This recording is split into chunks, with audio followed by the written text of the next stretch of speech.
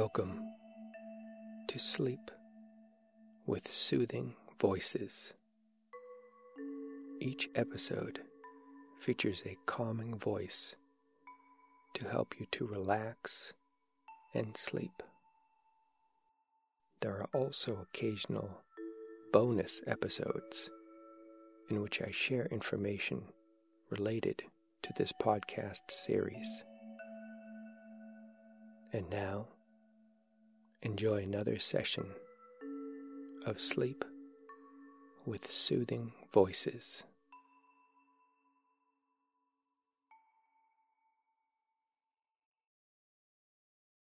Don Quixote, Miguel de Cervantes, Volume 1, Chapter 1, which treats of the character and pursuits of the famous gentleman Don Quixote of La Mancha. In a village of La Mancha, the name of which I have no desire to call to mind, there lived no long since one of those gentlemen that keep a lance in the lance rack, an old buckler, a lean hack, and a greyhound for coursing, an oyer of rather more beef than mutton, a salad on most nights, scraps on Saturdays, lentils on Fridays, and a pigeon or so extra on Sundays, made away with 3/4 of his income. The rest of it went in a doublet of fine cloth and velvet breeches, and shoes to match for holidays, while on weekdays he made a brave figure in his best homespun. He had in his house a housekeeper past 40, a niece under 20, and a lad for the field and marketplace, who used to saddle the hack as well as handle the billhook. The age of this gentleman of ours was bordering on 50. He was of a hardy habit, spare, gaunt-featured, a very early riser, and a great sportsman. They will have it his surname was Quijada or Quesada, for here there is some difference of opinion among the authors who write on the subject, although from reasonable conjectures it seems plain that he was called Quejana. This, however, is of but little importance to our tale. It will be enough not to stray a hair's breadth from the truth in the telling of it. You must know, then, that the above-named gentleman, whenever he was at leisure, which was mostly all the year round, gave himself up to reading books of chivalry with such ardour and avidity that he almost entirely neglected the pursuit of his field sports, and even the management of his property. And to such a pitch did his eagerness and infatuation go, that he sold many an acre of tillage land to buy books of chivalry to read, and brought home as many of them as he could get. But of all there were none he liked so well as those of the famous Feliciano de Silva's composition, for their lucidity of style and complicated conceits were as pearls in his sight, particularly when in his reading he came upon courtships and cartels, where he often found passages like, "The reason of the unreason with which my reason is afflicted so weakens my reason, that with reason I murmur at your beauty. Or again, the high heavens, that of your divinity divinely fortify you with the stars, render you deserving of the desert your greatness deserves. Over conceits of this sort, the poor gentleman lost his wits, and used to lie awake, striving to understand them and warm the meaning out of them. What Aristotle himself could not have made out or extracted had he come to life again for that special purpose. He was not at all easy about the wounds which Don Belianis gave him and took, because it seemed to him that, great as were the surgeons who had cured him, he must have had his face and body covered all over with seams and scars. He commended, however, the author's way of ending his book with the promise of that interminable adventure, and many a time was he tempted to take up his pen and finish it properly, as is there proposed, which no doubt he would have done, and made a successful piece of work of it too, had no greater and more absorbing thoughts prevented him. Many an argument did he have with the curate of his village, a learned man and a graduate of Sigüenza, as to which had been the better knight, Palmerin of England or Amadis of Gaul. Master Nicholas, the village barber, however,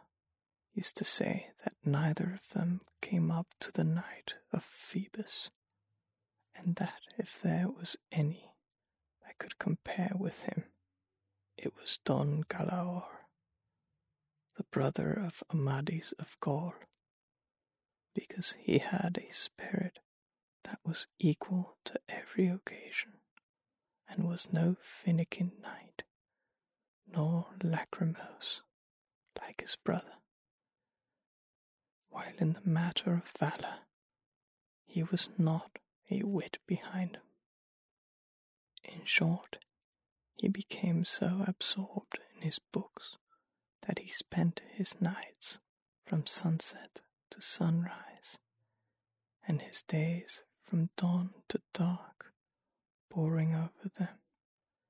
and what with little sleep and much reading, his brains got so dry that he lost his wits. His fancy grew full of what he used to read about in his books, enchantments, quarrels, battles, challenges, wounds, wooings, loves, agonies, and all sorts of impossible nonsense. And it so possessed his mind that the whole fabric of invention and fancy he read of was true, that to him no history in the world had more reality in it. He used to say the Cid Ruy Diaz was a very good knight, but that he was not to be compared with the knight of the burning sword,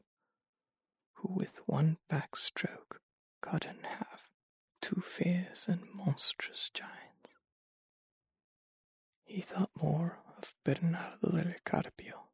because at Roncesvalles he slew Roland in spite of enchantments, availing himself of the artifice of Hercules when he strangled Antaeus, the son of Terra, in his arms. He approved highly of the giant Morgante, because, although of the giant breed, which is always arrogant and ill-conditioned, he alone was affable and well-bred. But above all, he admired Reinaldos of Montalban, especially when he saw him sallying forth from his castle and robbing everyone he met. And when beyond the seas he stole that image of Muhammad, which, as his story says, was entirely of gold. To have a bout of kicking at that traitor of a Ganelon, he would have given his housekeeper and his niece into the bargain. In short, his wits being quite gone, he hit upon the strangest notion that ever madman in this world could hit upon, and that was that he fancied it was right and requisite, as well for the support of his own honour as for the service of his country, that he should make a knight-errant of himself, roaming the world over in full armour and on horseback in quest of adventures, and putting in practice himself all that he had read of as being the usual practices of knights-errant, righting every kind of wrong, and exposing himself to peril and danger from which, in the issue, he was to reap eternal renown and fame. Already the poor man saw himself crowned by the might of his arm, Emperor of Trebizond at least, and so, led away by the intense enjoyment he found in these pleasant fancies, he set himself forthwith to put his scheme into execution. The first thing he did was to clean up some armour that had belonged to his great-grandfather,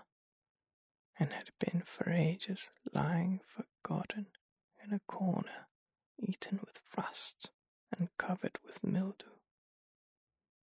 He scoured and polished it as best he could,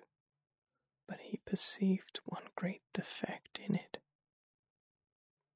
that it had no closed helmet, nothing but a simple morion. This deficiency, however, his ingenuity supplied, for he contrived a kind of half-helmet of pasteboard which, fitted on the morion, looked like a hole. It is true that in order to see if it was strong and fit to stand a cut, he drew his sword and gave it a couple of slashes, the first of which undid in an instant what had taken him a week to do.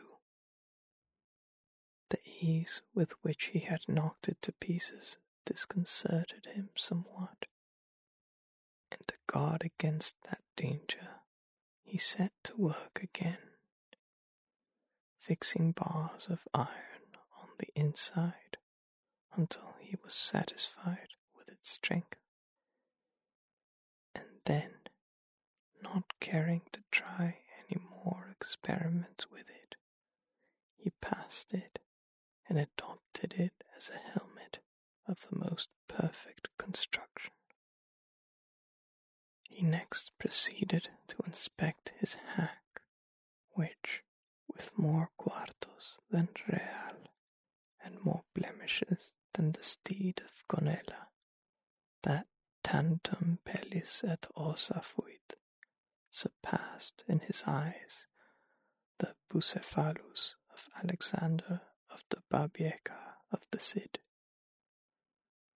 4 days were spent in thinking what name to give him, because, as he said to himself, it was not right that a horse belonging to a knight so famous, and one with such merits of his own, should be without some distinctive name, and he strove to adapt it so as to indicate what he had been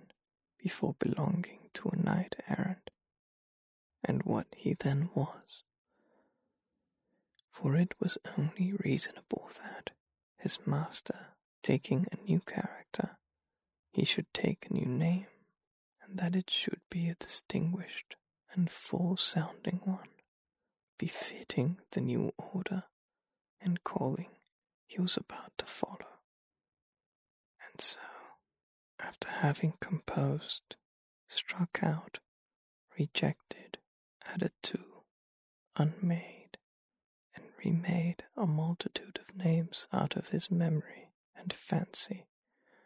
he decided upon calling him Rocinante, a name, to his thinking, lofty,